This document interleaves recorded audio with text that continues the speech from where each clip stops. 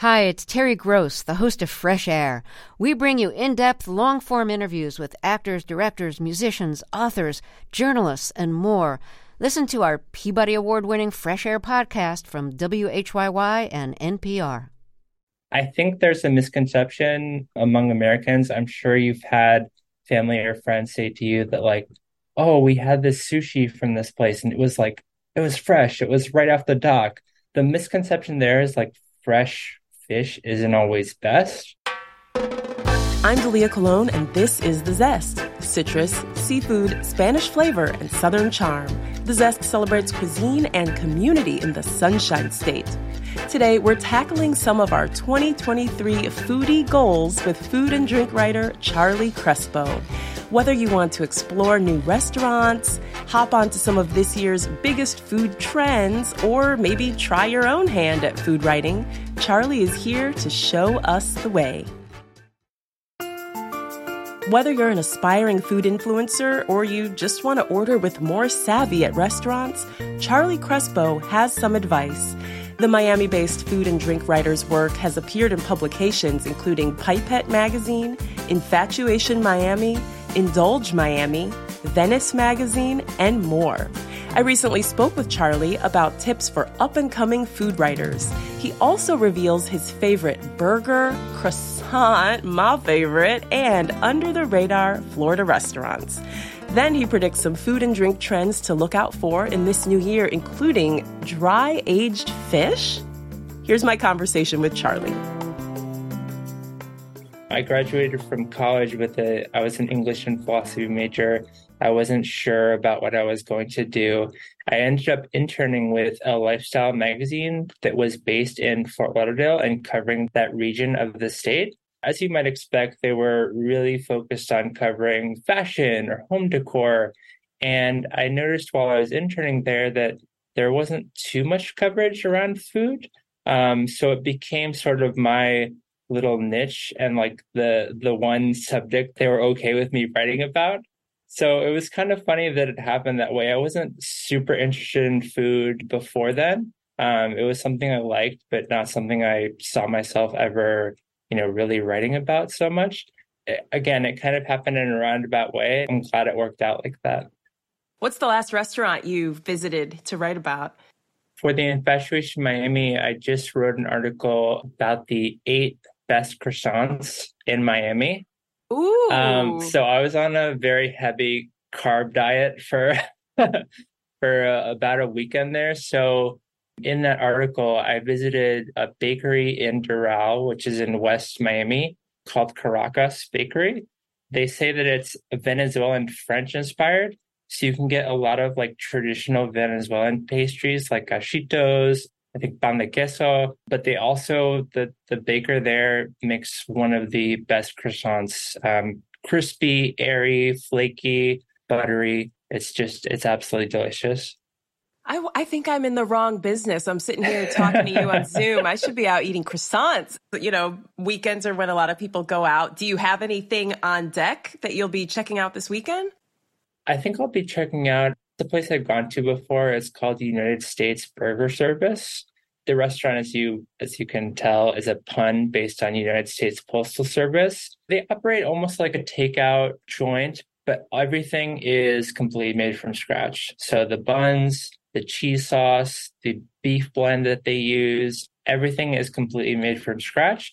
And they have a monthly special. So they do a different pun around the burger that they use. One of the last ones I had was during the month of October, and the burger was something called the hash slinging hasher.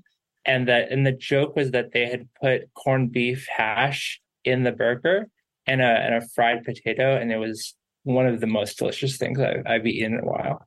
Oh, man. How do you even decide where to go, especially in Miami? There's a million places you could eat out 3 times a day, every day, and still not cover everything. I know I think that's one of the most difficult parts about Miami is just you have so many options. For me, it tends to be something that I haven't tried before. I'm not the best in terms of being a regular at places. So I don't go to so many places like, 10, 15 times. I'm really trying to uncover new places. So there's a lot of people that I follow on social media that are sort of in the food space that might be kind of the first to know or the first to discover these new places. If I start to see something popping up on social media, then I'll go check it out. Or if I've heard from other people in the industry, maybe that, have been messaging me on Instagram that a place is good to check out or a new place. That's how I usually do a lot of my research around that. What's a place in South Florida that you think a lot of people still haven't caught on to? It's another place in Miami. It's relatively new. It's called Giolano's Deli. I think it's making probably the best like Italian style subs in Miami. And it's definitely something that most people haven't caught on to just because it's so new. It's really in like a fascinating location. It's in an apartment complex. So I don't know how they figured out the permit there. I don't know if it's completely legal. So you go into the apartment complex, it's like tucked away in a little, the space must be like 400 square feet, but they are churning out some of the most fantastic pressed Italian sandwiches, I think, in the city right now. Wow. I would never have thought of an Italian sandwich in Miami as being something I had to try. And I love the fact that it's in an apartment complex, and I want a friend who lives in that apartment complex. Right? And that was the one I heard about too. Just like I saw it, so people I know cropping up on Instagram, people were going there, and it was a place I wanted to check out. Amazing. Do you have a strategy? Like, do you always take someone with you when you go? Do you dine anonymously? Do you sit down by yourself and order like 12 different dishes? What's your approach? Yeah, so I tend to dine alone when I'm trying out a new place. I definitely like to try as many of the dishes as possible, but I'm only one person, so maybe it's difficult to try 12 different things. So yeah, I think dining alone, definitely dining anonymously. I have the fortune of where I'm not so popular or well known, so a lot of people don't recognize my face. So that's something that's easier to do. But if I am, uncovering, researching, checking out a different place, we'll definitely make a reservation under my wife's name. So that's a way that we can kind of go in as anonymously as possible. Smart. And then how do you decide what to order? Because a lot of times I'll go to a restaurant, and I am a vegetarian, so sometimes the thing that they're known for, if it's like the steak or the burger, I'm not ordering that. But I will feel like, oh, I ordered the wrong thing. How do you order the right thing? And that's a really great question, because I often feel like have regret that I wasn't able to try everything. So I think that either it's what you just said, either what they're well known for or what they kind of are suggesting is their best dish or their go-to dish. Because if that's what the restaurant is suggesting, that's the thing they want to be known for, and it's not great, then I think it's okay to then say, well, maybe the other things on the menu aren't as great. So I would definitely order the thing that the restaurant is known for first. And then if it's great, definitely try other things. But if it's not so great, it's okay to move on to something else. Yeah, I noticed too, you can ask the server, and of course they're going to say everything's good, but it's like how they say it. Like, how's the spaghetti? Oh, it's okay. Yes. And then you ask, how's the steak? Oh yeah, that's my favorite. I would definitely go with that. Yes. That's a really tricky thing too, because like you said, the servers can have kind of give away great clues, but you also have to be conscious of are they steering you toward the most expensive thing on the menu to try to get their total bill up so they can hopefully that you will tip more. It's a tricky game with them to read them. I never thought about that. Okay, I'm going to have to watch for that now. Any other tips before we move on? Do you have any other advice for aspiring food writers? How can they break into the game? Yeah, I have a few actually that I was thinking about. I think the first tip is to really try to focus your writing and your pitches on finding smaller publications. Because one thing, it's great to be in Bon Appetit or Saveur or Food and Wine, but it's really, really hard to get in those publications. They're getting a lot of pitches. As a food writer that's starting out in the industry, I don't even know that that would be a good thing for you to be in that publication, that level of publication, like right off the bat. Just because if it's a newer concept to you, a newer thing that you're starting to write about, you might want to get some practice in the kind of smaller publications that are more willing to accept just starting off in that space. I think another one is just to be easy to work with, you know, be on time with your edits, meet your deadlines, don't fight too strongly about certain things that your editor might push back on. Because if it's your first time working with an editor and they see that you're sort of difficult to work with, you don't meet deadlines, you're fighting about the definition of is, it can get very, they're unlikely to probably call you back or to seek you out, or to accept another pitch of yours. Those are great tips. And I've done a lot of freelance writing, not in the food space, but just kind of in general.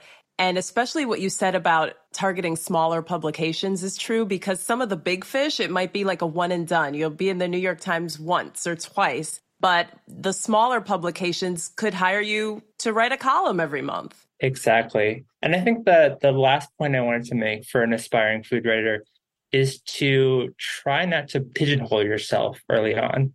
If you want to make vegan food your beat, try as hard as possible not to come out of the gate and write your first 7 articles about vegan food. Because then when the time comes and you might want to pitch an idea about croissants, to go back to our earlier discussion, the editor might think of you as, oh, that's the person that only writes about vegan food. So why are they writing about croissants, or why are they writing about dried steak now? I only would turn to them to be an expert on vegan food. So I think if you can diversify the stories that you're writing about early on, that'll serve you better in the long run, even if, you have the world's best take on vegan food, but that's all you get known for. That's really great advice for more than just food writers, but a lot of different fields.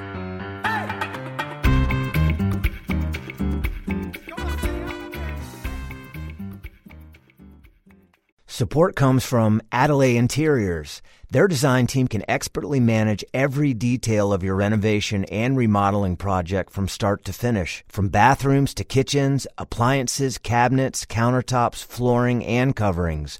More at Adelaide.com.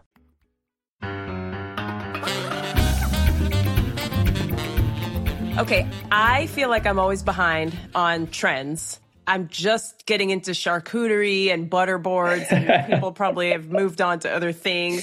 But you're out, you're out in these streets all the time, and you see what people are doing and what restaurants are getting into. So what are some trends we should be looking out for? So since you mentioned butterboards, I think that a trend we'll see is that artisanal butter will make an appearance. What I mean by that is people putting microgreens in butter, people putting locally made honey in butter. While that's certainly something you can choose to pay for, it's not super difficult to make a compound butter on your own that you can use. So to do that, you would just let butter soften, whip in ingredients, whether it's honey or garlic or shallots or whatever kinds of flavors you want. And then you can have your own artisanal butter, really. Oh, how fun. And that's great if you're hosting people or giving a gift, because it is still pretty inexpensive, but it shows that you put a little more thought into it. Yeah, it would make a great gift. That's a really good point. Okay, so I haven't completely missed the butter train. And so 2 other trends that I was thinking about would be, I think that we've already seen the craft beer movement and the natural wine movement. We've seen those things happen. They are still happening. I think the next thing in that drink space is going to be craft hard cider. So I think when most people think about ciders, they're probably thinking about Strongbow or Magners, these kind of more on the sweet end, more like a substitute for beer cider. But there are a lot of cool producers right now that are making cider more in the style of Natural One. And so what I mean by that is they're using indigenous yeast, they're using native yeast, they're hand picking a lot of the fruit, they're not adding additional chemicals to it. And one of the ones that I think that people should be on the lookout for, one that I really like, is a producer from Sweden called Fruit Stereo.